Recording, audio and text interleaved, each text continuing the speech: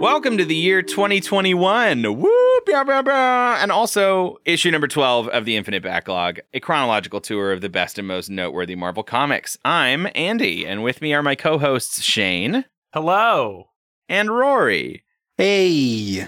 I didn't use adjectives, not because I necessarily like trying to stop doing that, but because I looked at my adjective list and realized I was maybe like doing repeats and I hadn't written down what I'd already done, and I don't know, fuck it. Maybe this new year we don't do the adjectives, but I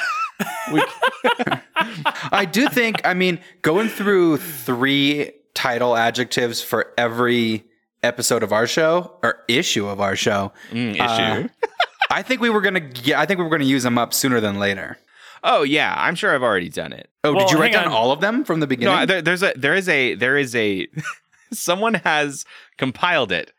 In a Google document that I have bookmarked that has like a grid of like the adjective on the left and the title on the top and like totals for how many times it's fucking ridiculous.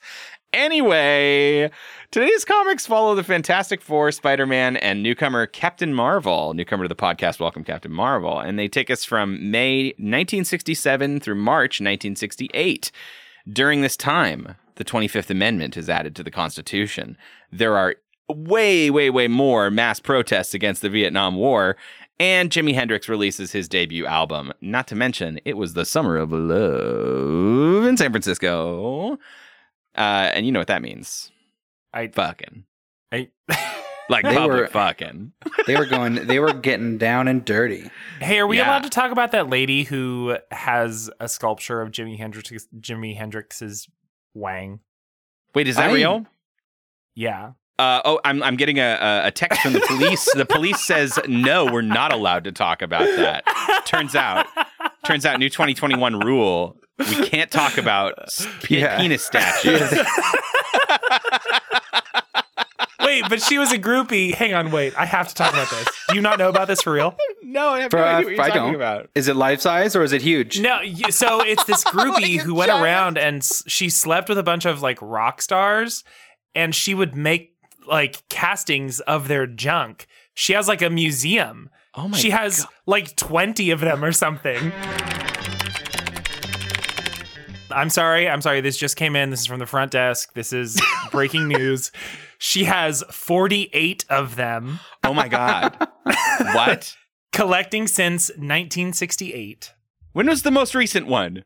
I don't know. And I figure, I don't know how she got her start at it, but you have to assume like once she was sort of established. 2019 Jonas Brother, and she's like 70. Yes. Sorry, Rory.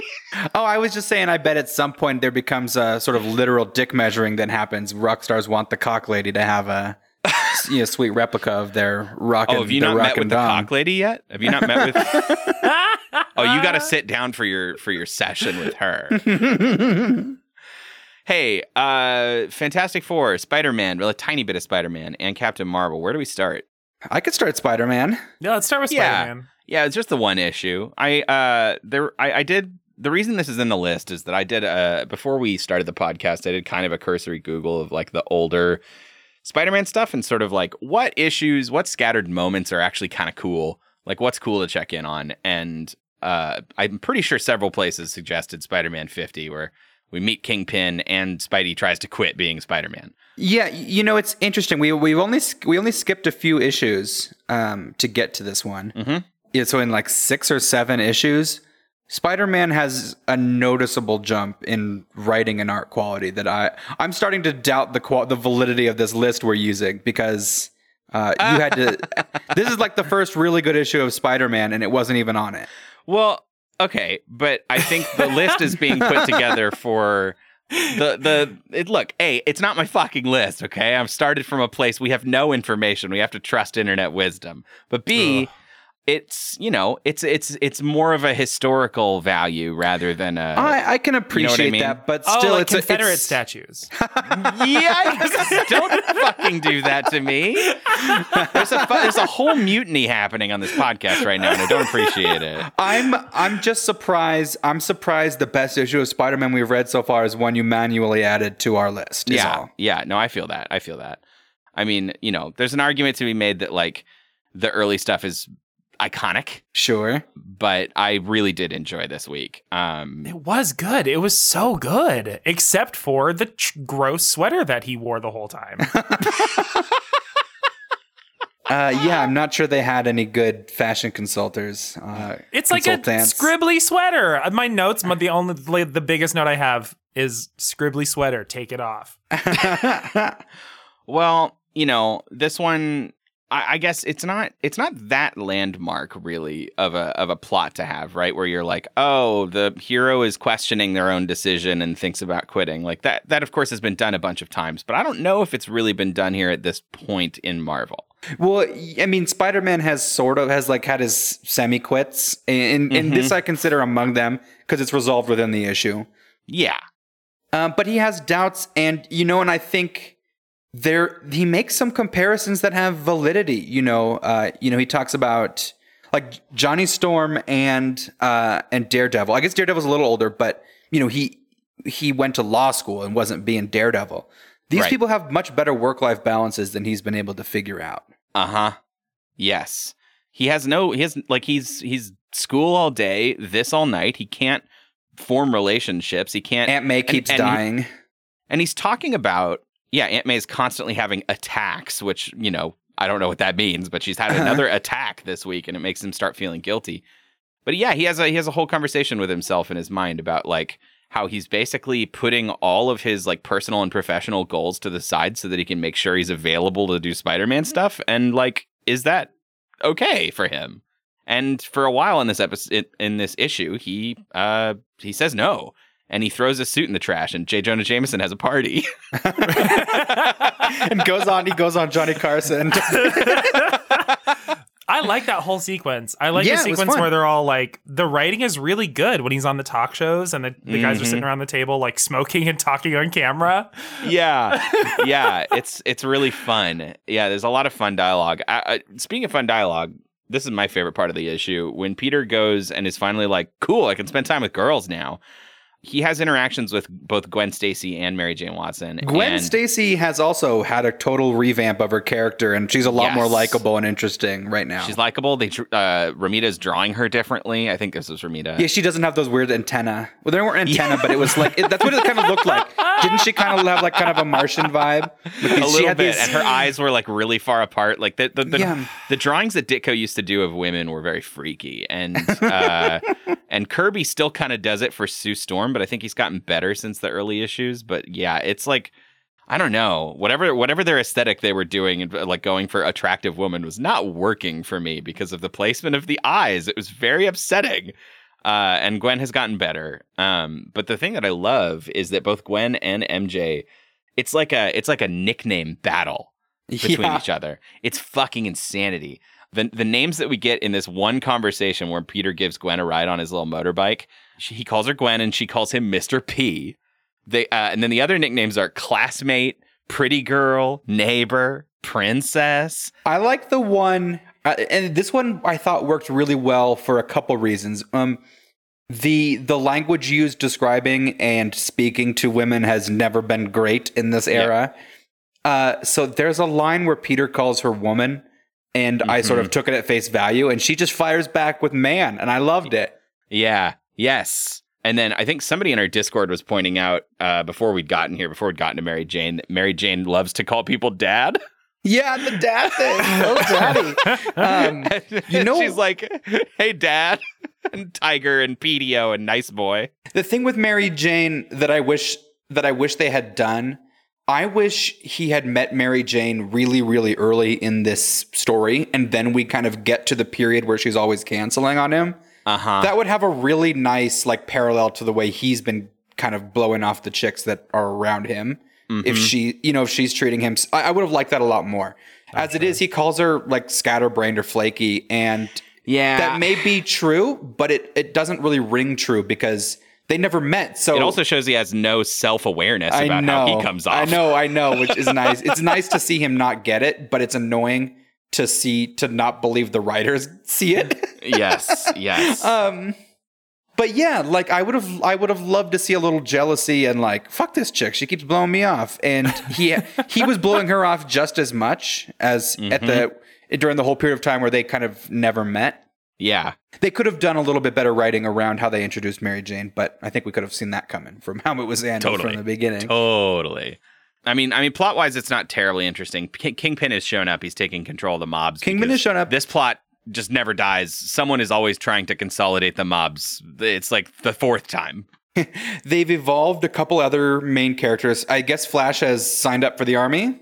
Yep. And I guess, and he's writing Peter like they have some sort of, heart to heart, but I'm assuming before he goes off. They're nice pen pals. Yeah, crush the beef a little bit. Even though he's writing letters to Peter through Gwen Stacy, which also feels like a fun, weird love triangle. Where also tell Peter that like I miss him and stuff. Yeah, exactly. It's not gay if you have a girl do it. He's living with Harry, so he's also squashed the beef with Harry. He's moved out from Aunt May's house. It's also part of his guilt is that he's like, I'm like starting a life, but I don't have any time. And so like I wasn't home when they called telling me about her attack. Yeah, he got a fun motorcycle. Now he's a cool motorcycle guy, which also feels very true. Like I know he's also Spider-Man, but remove the Spider-Man aspect for a second. And this is just a really boring guy who's added a motorcycle to his life to like be more interesting. Oh no. Is there a proprietary spider cycle? Was that ever created? And I mean, it's bright red. I've never seen him ride it as Spider-Man. Well, to be honest, and maybe this is a bad take. Well, not a bad take, but maybe I'm misinformed, I guess I should say. I don't think Marvel has ever been as horny as DC for vehicles. That seems right. Although the Fantastic Four have all their goofy buggies and stuff. Yes, the Fantastic Four being the exception. They've got a whole bunch of weird flying machines, but like generally the heroes, like Iron Man is a vehicle. Yeah, it's true. You're right. They usually fly or get around some other way. Yeah, like they've got a jet to kind of cover large distances, and then from there they hop out. Yeah, exactly. Yeah. They don't need like the invisible car or the Batmobile or Superman's pecs, Teenage Mutant Ninja Turtle blimp, or So yeah, I liked that. I like that Peter issue. I think he comes back together with himself when he sees a man getting attacked and like has this like, oh, this fucking reminds me of Uncle Ben. Oh, I remember why I was doing all this in the first place. It's because I can't watch people getting hurt. I can't not do something when I can. It's like the whole thing that they always do in the movies, right? It's like when I can and I don't, then it's my fault, right? And there was a fun moment. I mean, you're totally right. But the annoying thing is like in real life, like we excuse it for the page because we want to see him suit up as Spider-Man and kick bad guys' butts. Mm-hmm. But what they don't really, and nobody just walking down the street sees this many crimes, even in New York. Yeah. So that's the part that feels like a little bit unfair. They're saying he's got this tremendous burden, but it's like, does he? Because you shouldn't. Like I expect that there are whole weeks that go by between my reading that he's not just jumping off and fighting crime. But apparently not. No, he's constantly Spider-Man. Then the crime is rampant. Well, New York in the Marvel universe is an absolutely terrifying place to live. Yeah. Because of there's all the supervillains. There are the supervillains. I'll give you that. But I mean, these are people from New York that are writing it. And until we get to the 70s and the deadly mafia wars, like New York is not that bad in the 60s, is my understanding. So I liked the Spider-Man issue. Then we should compliment Sandwich Fantastic Four in the middle. Yeah. And end with Captain Marvel on a better note. Yeah. I don't know. I like Captain Marvel quite a bit. I did too. And Fantastic Four had a lot of it's a stinker, man. I'll say we do not have to talk about it very much if we don't have much to say. Let me just check my notes on what I said about these issues. I mean, Black Bolt takes the stance of full attention. The stance of full attention, which I guess is just like he spreads his arms wide or spreads his legs wide and stares off into the distance for like a full minute. We get what are we dealing with? So there's this negative zone. There's kind of two plot lines, and one of them bleeds into Captain Marvel. So yeah, we open on Reed is trapped in the negative zone. Did we skip an issue or did he fall in at the very end? Yeah, okay, that's what I thought. Yeah, they have to sort of summon Triton, who I guess because the negative zone is so much like an ocean, Triton is the guy for the job. And he says space, whether positive or negative, is like a vast, endless ocean. Like, I don't think that's true, dog. I don't think because you're like a fish man that works. We didn't know yet, you guys. we thought that if you had gills, you can live in space. It's water rules. Right. It wasn't until a year or two from now when we put man on the moon that we finally figured out. And they gave it a shot. Nope. Neil Armstrong, could you put those water wings away there? It's really embarrassing now. We don't need them. God. I'm so disappointed that I brought my flippers. Yeah, the flippers. You're not going to need those flippers. You're not. I thought we were going to have fun on the moon. This is like work. Oh, beach party moon bingo. You mean I don't get to take those big floppy steps with my flippers? Fine, one small step for me. One small step. My whole speech is ruined. He's just scribbling out the piece of paper.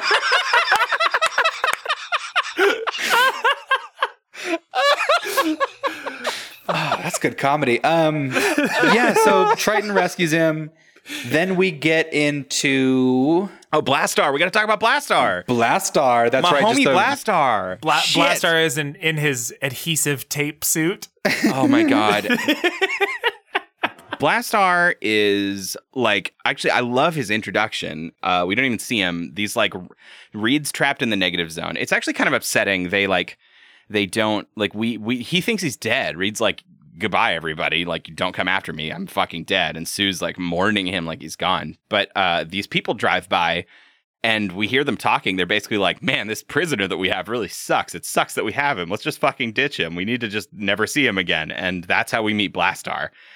And yeah, I like him. I like his design. I like how extra he is. I don't know. I'm very all in on Blastar. What do you feel? Blastar was fun. He shows up. He follows them out through the dimensional portal. Immediately links up with Sandman, and they just conscript Sandman into his like personal honor guard.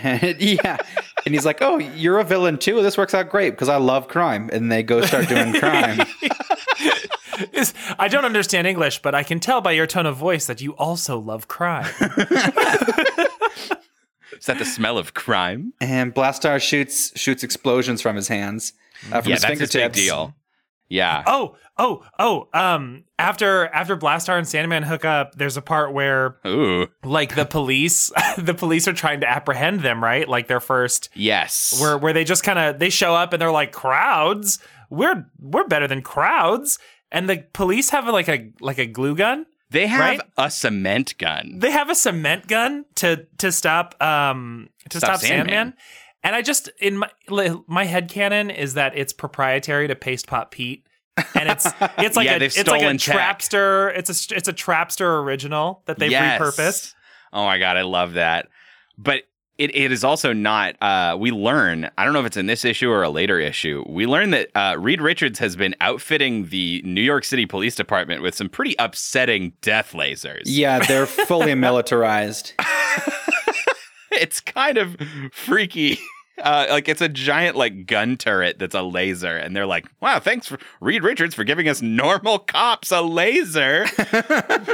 Fuck. I understand this is a world with supervillains, but Jesus Christ. And then you don't need turrets. No.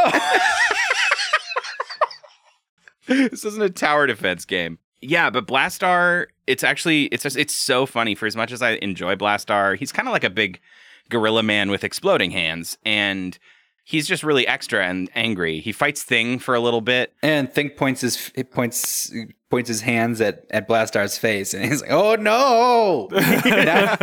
I'll blast myself if I blast now." The Thing has a really great quote. It's just so classic 60s, where he says, "Just in case you lost your wristwatch or something, I'm going to show you what time it is. It's clobbering time."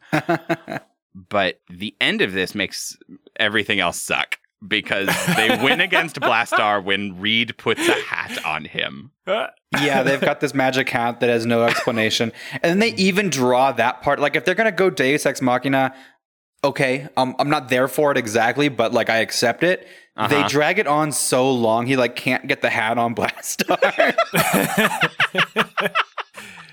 Yeah. But then they have to like end the comic, and so they have 2 panels of him actually putting the hat on, and then Ben just carrying him away. Yeah, and he's like, "God damn it, I'm always carrying shit."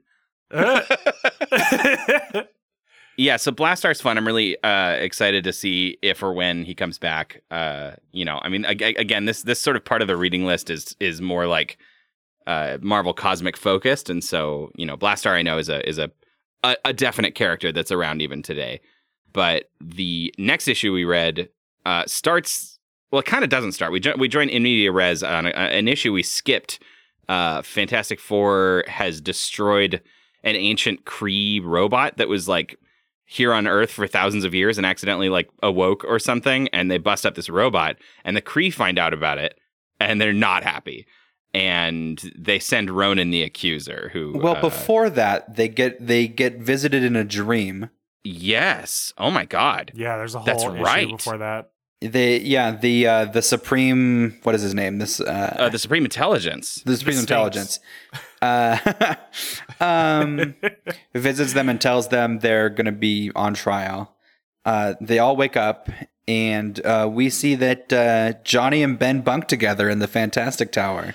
Oh God, that part is so hot. And it was only for one day. It was like there's a whole part where Ben's like, "Oh man, I don't care if we get home late next time. I'm going to my own bed." But that's even kind of funny. It's like, I'm too tired to go to my own bed. Can I stay with you, Johnny? Yeah, exactly. Well, I don't want people who didn't read the issue to get the wrong idea. When Rory says bunked, that implies bunk beds. There is one they're fully bed. in one bed. They're fully in one fucking bed, and it looks like a double bed, maybe. I said bunked because they don't really allude to any nighttime smash town that might have happened. Hanky and or Pinky. No. Some nighttime clobbering time. But it's otherwise a pretty intimate scene. They're like... No, at nighttime, it's slobbering time. They're oh God. They're like a lot sweeter to each other than normal and have like bathroom banter. And it's like... Yeah. And like the Thing is asking the fucking Johnny Storm about like, "Oh, what do you do for like an itchy tongue?" And he's like sticking his tongue out of the mirror. It has this also weird truthiness to it, right? Where it's like Ben's not mean behind closed doors. Like, yes. I don't know. I don't get why you're so mean to me in front of the others. Oh my God, I know. Ironically, though, their relationship in this like 2 pages is such a better, more healthy relationship than any of the hetero ones we've been introduced to in the Fantastic Four, which are all pretty awful. Yeah, there is a line that Reed drops today, which is "Wives should be kissed and not heard." Oh, well, that's after that weird spouse abuse page. That's yeah. I think. They're this super goes on powered. the wall of shame. They're super powered, so you can use a little bit of allegory here. But she's trying to storm off, and he like full blown uses his fantastic power to like stop her, and it was to coil her up like to a coil snake her in up. his It was arms. quite off putting. Yeah. Yep. Yeah. And like it's played for like, oh, they've made up and oh, they're so cute to each other, and like, yeah, but the actions on the page and the text they're saying. Yeah, you could excuse it away. She would use her force field if she wanted to, but it reading it was not pleasant. No, not at all. Ugh. But yeah, so Ronan, if you guys have seen the Guardians of the Galaxy movie, the first one, and or the Captain Marvel movie, he is in those. He is what's the actor's name? Shit. Oh, Lee Pace. Lee Pace. Yes, Lee Pace plays Ronan in those movies. It's a bit of a different take than this original version that we're seeing. I think, And I mean, I think the Kree on the whole are a little bit different in the movies, or at least in maybe modern canon, than they are now in the 60s. But they do this annoying thing. I mean, it's hard because it's annoying if you have to explain it too. If your name is a word and they just, like, I went through watching both of those movies. By the time I saw Captain Marvel, I knew this. But I went through assuming his name was Ronan, like a Ronin, like a title. like a wandering word, samurai. like the word Ronin. Yeah. And not just an invented space name. I don't know. His character doesn't do much for me this issue. This issue doesn't do much for me. They just kind of fight him. He's boring, especially because he's kind of villainous. If he was like kind of truly very neutral, that might be kind of an interesting, because he's supposed to be this space judge, but he's not really acting like a judge. He's kind of acting more like a psycho. Yes. He just shows out. He shows up. He's got this thing called a universal weapon, which looks like a big hammer with a vagina drawn on it. And I mean, you fucking look it up. It's super weird. But he means look up the hammer, everybody. He means look yeah. up the hammer. You can look up vaginas too. It's your life. Yeah, if you don't know what one looks like, it's fine. Yeah, Google the one you haven't seen before and just put 2 and 2 together. Oh, if you're reading along with us, you probably don't know what one looks like. You should look it up. Ooh, Yeah. boom. Take that, nerds. Oh. Boom. That's Nerds. a self-dunk. Yeah, so that issue's nothing. It just introduces Ronan the Accuser. And for us, it introduces the plot line that the Fantastic Four destroyed the Kree Sentry robot, and they're not pleased about it. And then they rebuff Ronan, too. And so now they must be really, really upset. But for this Fantastic Four annual that we read, annual number 5, it's a big diversion. I couldn't decide whether or not I liked this. I like the Inhuman stuff. I didn't like the it. Inhumans, And it's always fun to see them. As a rule, I tend to not like the annuals. They're just too long, and they're doing a 18 to 20 page story in 50 pages. I guess this wasn't 50. I think it stopped at 30 or 40, 30 something. This was more like 30 some. Wait, Yeah. what was the like driving force behind doing the annuals though? Like why were they like, you know what, we need to add 10 they pages. sell well, and they're usually pretty myth light. They're an easy entry point to just kind of see, and they're I think they're only like $1 more, or at some sort of price point. Their price per page, they're a good deal. Yeah, and so, usually an annual will stuff in several stories. Sometimes annuals will have reprints of popular stories that maybe you missed when they were first on shelves. So there's any number of ways that they try and shove stuff in and make value, but generally, yeah, I'm kind of with you, Rory. I don't love them. This one introduces a villain named Psycho Man, who seems like he's from the quantum realm before they've established the quantum realm officially. He's like a tiny man who pilots a giant suit, like a tiny galaxy. Oh, I thought that he had enlarged. Is the Psycho Man a suit? Yeah, Psycho Man's like a robot suit. I totally missed that. I didn't. I knew atom-sized. he was atom-sized, but I just thought he had gotten bigger. Right. Yeah. Sort of a reverse Ant-Man situation. No. But yeah, it's kind of an interesting thing. Again, these annuals are excuses to do team ups, right? And so this is the Fantastic Four, the Inhumans, all of them, and Black Panther, and they're all fighting Psycho Man, who has a gun that can give you fear, doubt, or hate with very large, helpful labeled buttons on it, which I really appreciated. No chance of hitting the wrong one because it's like 3x5 index cards that say fear. And then we also learn Sue is pregnant in this one. And so I don't know how quickly that plot is going to happen when they give birth to Franklin. When she gives birth to, I think, Franklin. Hang on, wait. Does their baby have superpowers? Do they have superpowered baby? Yeah, down the line, yeah. I think Franklin is actually, my understanding of Franklin Richards, if that is his name, and if I'm putting these pieces of information that I half know together correctly, I think he's like too powerful. I think they have to deal with it. They deal with it in consistently annoyingly bad ways. He was just on sort of some of the front pages of some chatter recently for a really dumb idea they've done. He's very powerful. What else about this annual? Is there anything you guys want to talk about? There's kind of Not nothing. really. They Did you read? Were we supposed to read the Stan and? I read it. It was fun to read. I don't know how to characterize it for the podcast in a way, but yeah, there's a little, I don't know, Little side story. little 5-page story with Jack and Stan kind of in. I don't know, sort of, it's the story sort of phasing in and out of their imaginations, and it's cut into, it's neat. It's a neat little 5-page thing, but the takeaway from it is fairly low. I don't. Yeah, exactly. Yeah, they're just dressed up as all the characters. They're just dressing up as their characters and running around, and there's a lot of, I guess, a lot of businessy gags like about Marvel Comics. That was, I think, more for them than any reader, but it's kind of fun. Yeah, and then there was a. Then there was a Silver Surfer story with Quasimodo. Wait, hang on, wait. I actually like that a lot. It was kind of cool.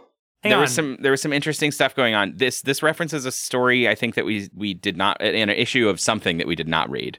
The introduction of Quasimodo? I think it may have been the annual 4 that we skipped because we were feeling way too much fucking Fantastic Four. So Quasimodo is this, for some reason he's ugly, which I say for some reason because he's just a machine.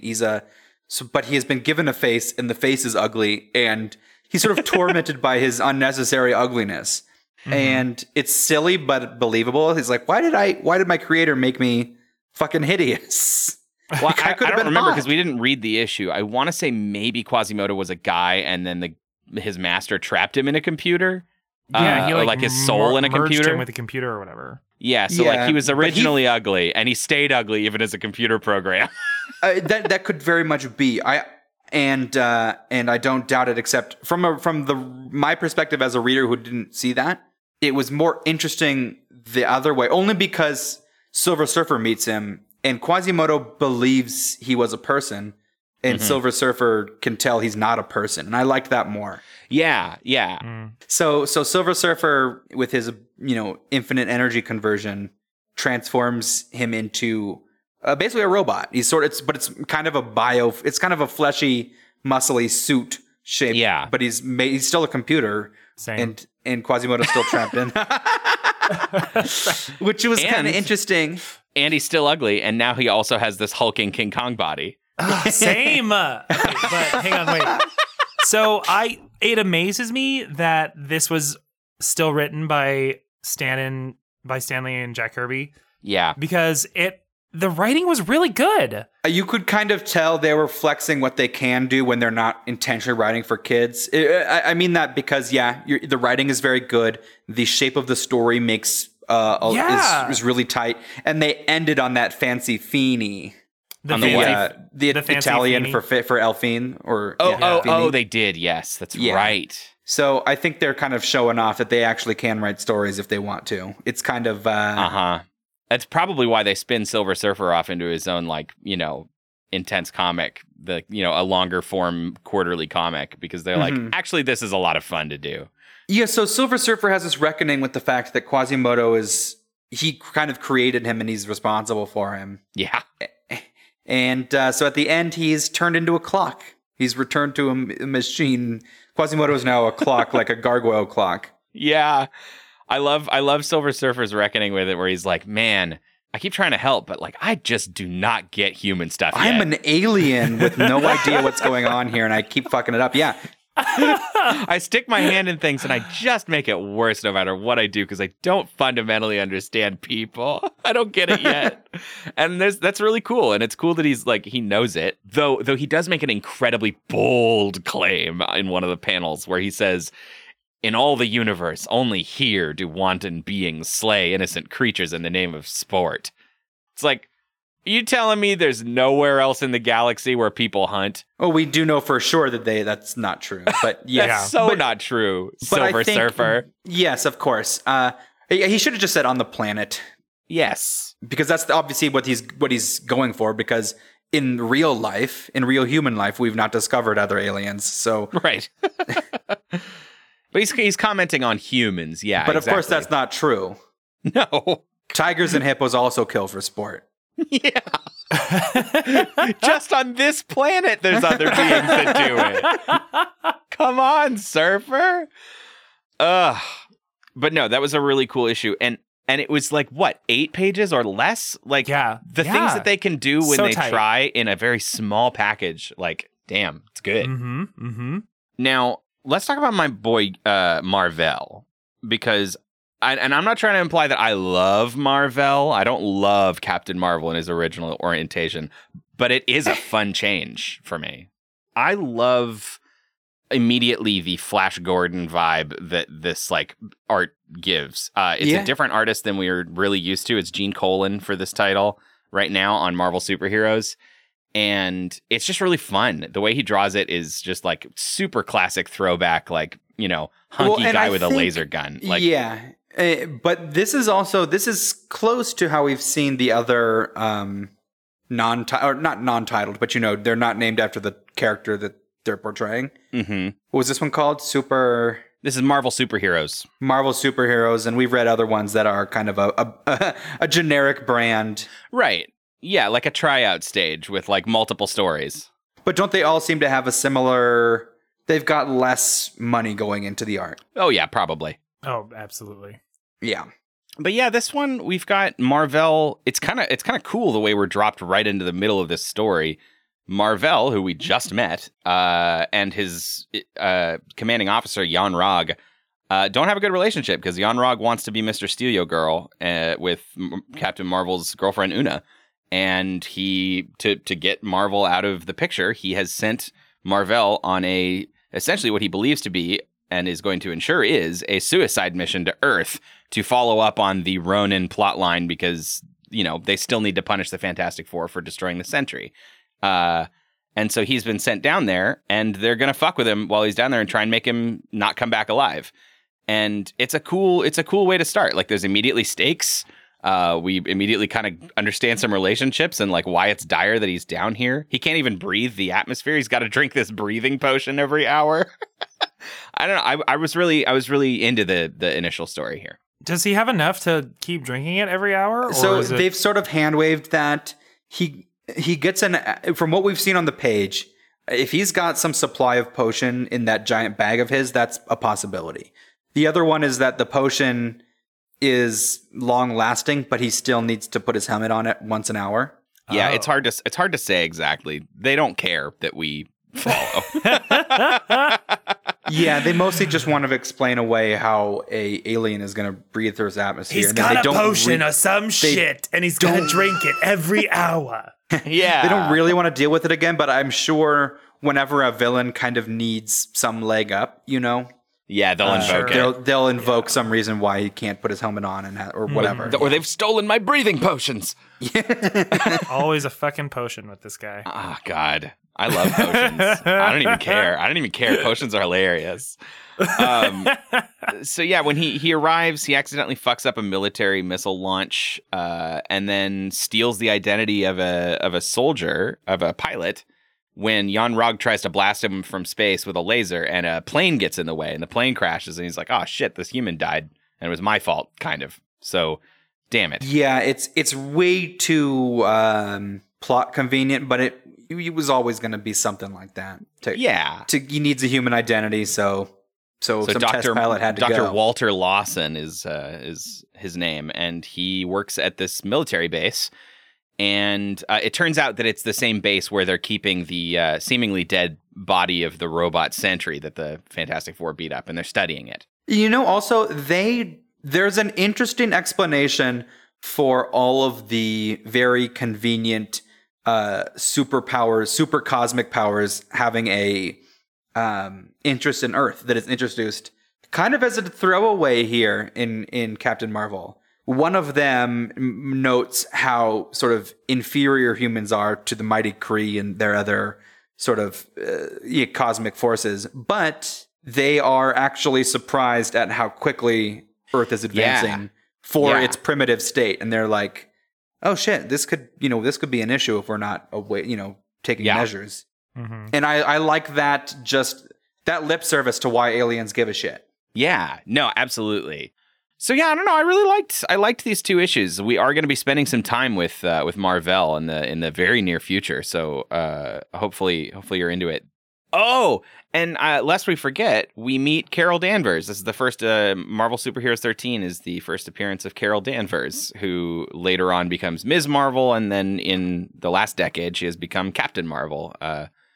Officially. Was she Ms. Marvel that long? I thought she took over Captain Marvel much earlier. No, Captain Marvel, I want to say it was like 2012 when she took the mantle of Captain Marvel. She was Ms. Marvel when I thought she was Captain Marvel when Rogue eats her powers. No, she was Ms. Marvel, and then Marvel. she becomes, Okay. and then later after that, she becomes Photon. I think we're going to read that, which I'm excited. But yeah, so no, she was Ms. Marvel for quite some time. And then there were other Captain Marvels. Spoiler alert for Shane and anyone listening, Captain Marvel does die. Oh, no, why? I don't know. Because he has to turn into Brie Larson. You know this. You didn't see Brie Larson on the pages we just read.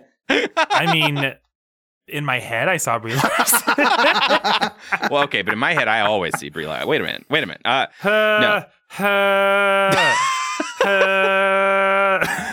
No, so he's a handsome older gentleman. Yeah, but aside from these are pretty well written, but plot-wise, we don't get too much. Oh, he does. The Sentry wakes up as the scientists have been studying it, and I think we're probably walking away from it. But I don't know if we're going to continue this particular plot line. I didn't love that just because the whole thing we've been reading before was like the whole reason Ronan showed up was because of this destroyed Sentry, and now the Sentry seems totally it seems fine. He's self-repairing. Why was it a problem they busted him? Fuck.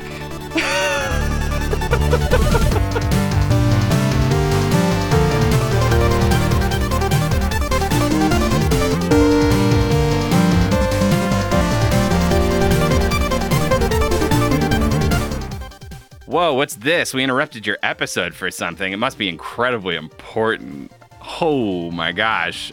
We have a few messages. It's the new year. We are trying to let you know about the various ways that you can support us and what we're doing here. Or you can come and hang out with us. You can yell at us. You can do any of the various ways that you would maybe want to interact with us. Because we just haven't really talked about it much on this podcast yet. So we wanted to have a little chat. We have a Patreon. First and foremost, we have a Patreon. It supports this show and our other show, Saturday Morning Tuesdays, which is also a fun thing that you should check out if you haven't already done. We've been doing that one for like 3 years, and Rory and I and our friend Austin spend every week watching really strange cartoons from our childhood and from the decades before our childhood, just kind of trying to tease out the tastiest morsels from eras where cartoons were strange and kids watched them anyway. And because we've added our new show, The Infinite Backlog, Shane, our newest friend in the SMT podcast family, we had you come up with a new thing to do for patrons at a new tier. Why don't you tell us what you're up to? I did. Hello. Yes. And so every month, if you join the tier of mine, which is called Shane's Unfunny Postcard Tier, the unfunny postcard tier.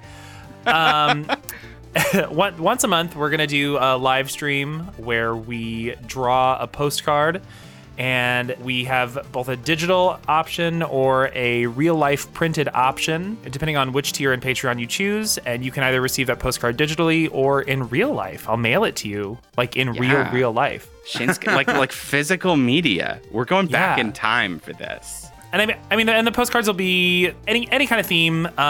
Maybe sometimes we'll let patrons vote on it, but we'll see what happens. He's gonna do it live on our Shane and I stream on Twitch on a Twitch channel called Shandytown, which I'll link in the episode notes. There will be links for everything I'm talking about here in the show notes, so it's easy. Go check that out.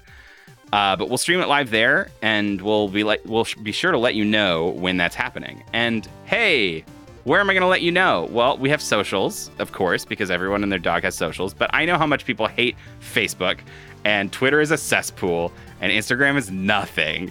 And we're not doing any of the other, but we don't have a TikTok because we're not 12. So we have a Discord, like all, I guess adults do now. Adult nerds have Discords.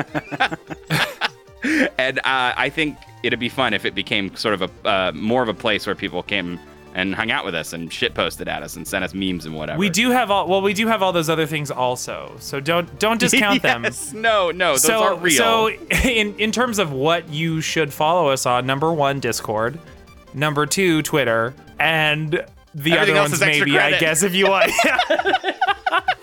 Summer reading for the other ones. Regardless, we're trying to make stuff happen, and if there's ideas that you have about what we should be up to or things that would be fun, you should let us know on the Discord. But yeah, my last thing would be to, if you're one of the iTunes people, make sure you give us a rating on there, because that has some sort of measured effect at some point when enough people rate us. We might show up on some lists. So yeah, with that, I will chuck you back to the rest of the episode. Thank you for bearing with us. We love you. Oh, I love you. Oh, I do love you.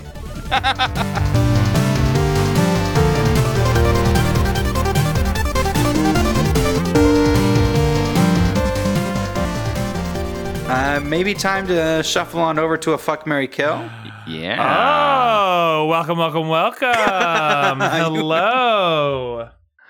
Step into Welcome my to- parlor.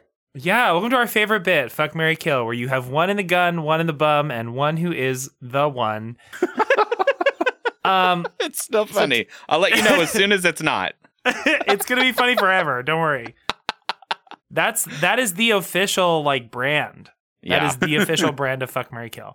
Okay, so for today's Fuck, Marry, Kill, we're again kind of going into the negative zone. We're going into the purple dimension.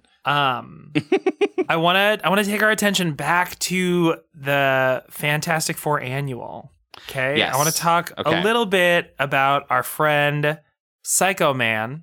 Oh. Mm-hmm. Okay. All right, Psycho Man's on board. Yep. Psycho Man on board in your brain. Yeah. Okay, great. Mhm. So Got the fuck, marry, kill for you this week is fear, doubt, and hate. Oh, wow. Shit. Oh, now we've transcended so many things, and we've jumped to abstract concepts I was now. hoping to talk about how, if Psycho Man can give you pleasure, if pleasure is on the gun. Oh, because he's atom sized, so he can go up your butt. Well, however the gun works. Listen, the Marvel stands have a lot to say about tiny things going up bad guys' butts. Okay? He does have Yes. such a funny line Yes, about they do. I'm a master of all emotions, and yet the one I've never understood is pity. It's pity. Pity. Exactly. And then he fucking ices a dude. Oh my god.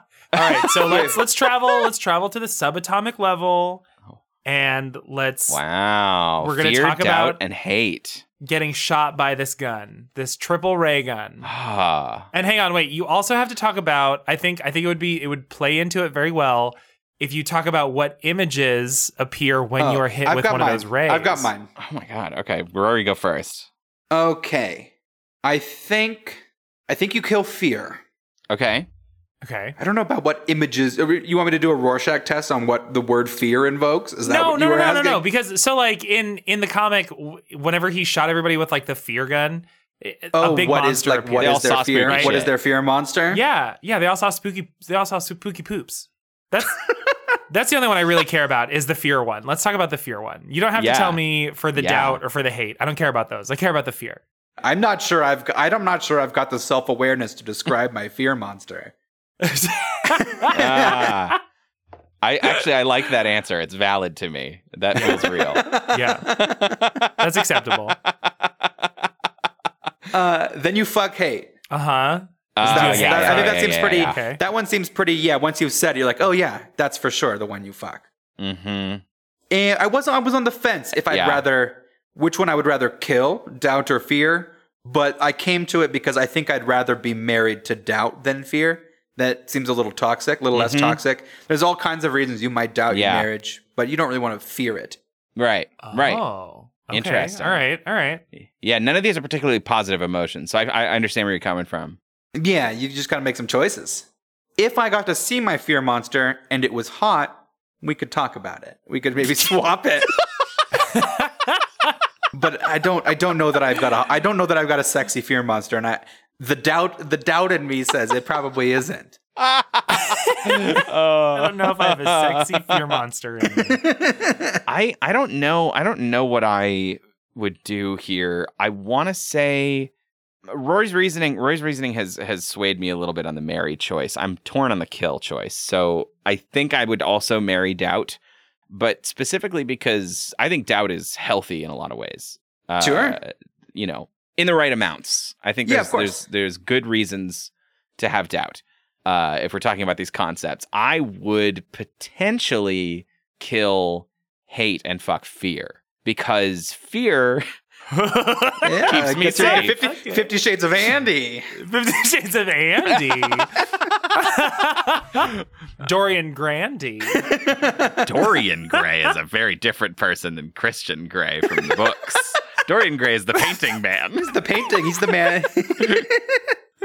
What are we talking about? So, what are we doing? I think that fear, while also potentially sexual, it could be a thing that could happen there, right? People get hot during scary movies. I think that's valid.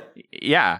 When I'm scared of things, I stay away from them, like jumping off buildings and stuff. And I kind of, my absurdly cautious nature wants to keep fear around, at least in some capacity. So that's my answer. Okay. Shane?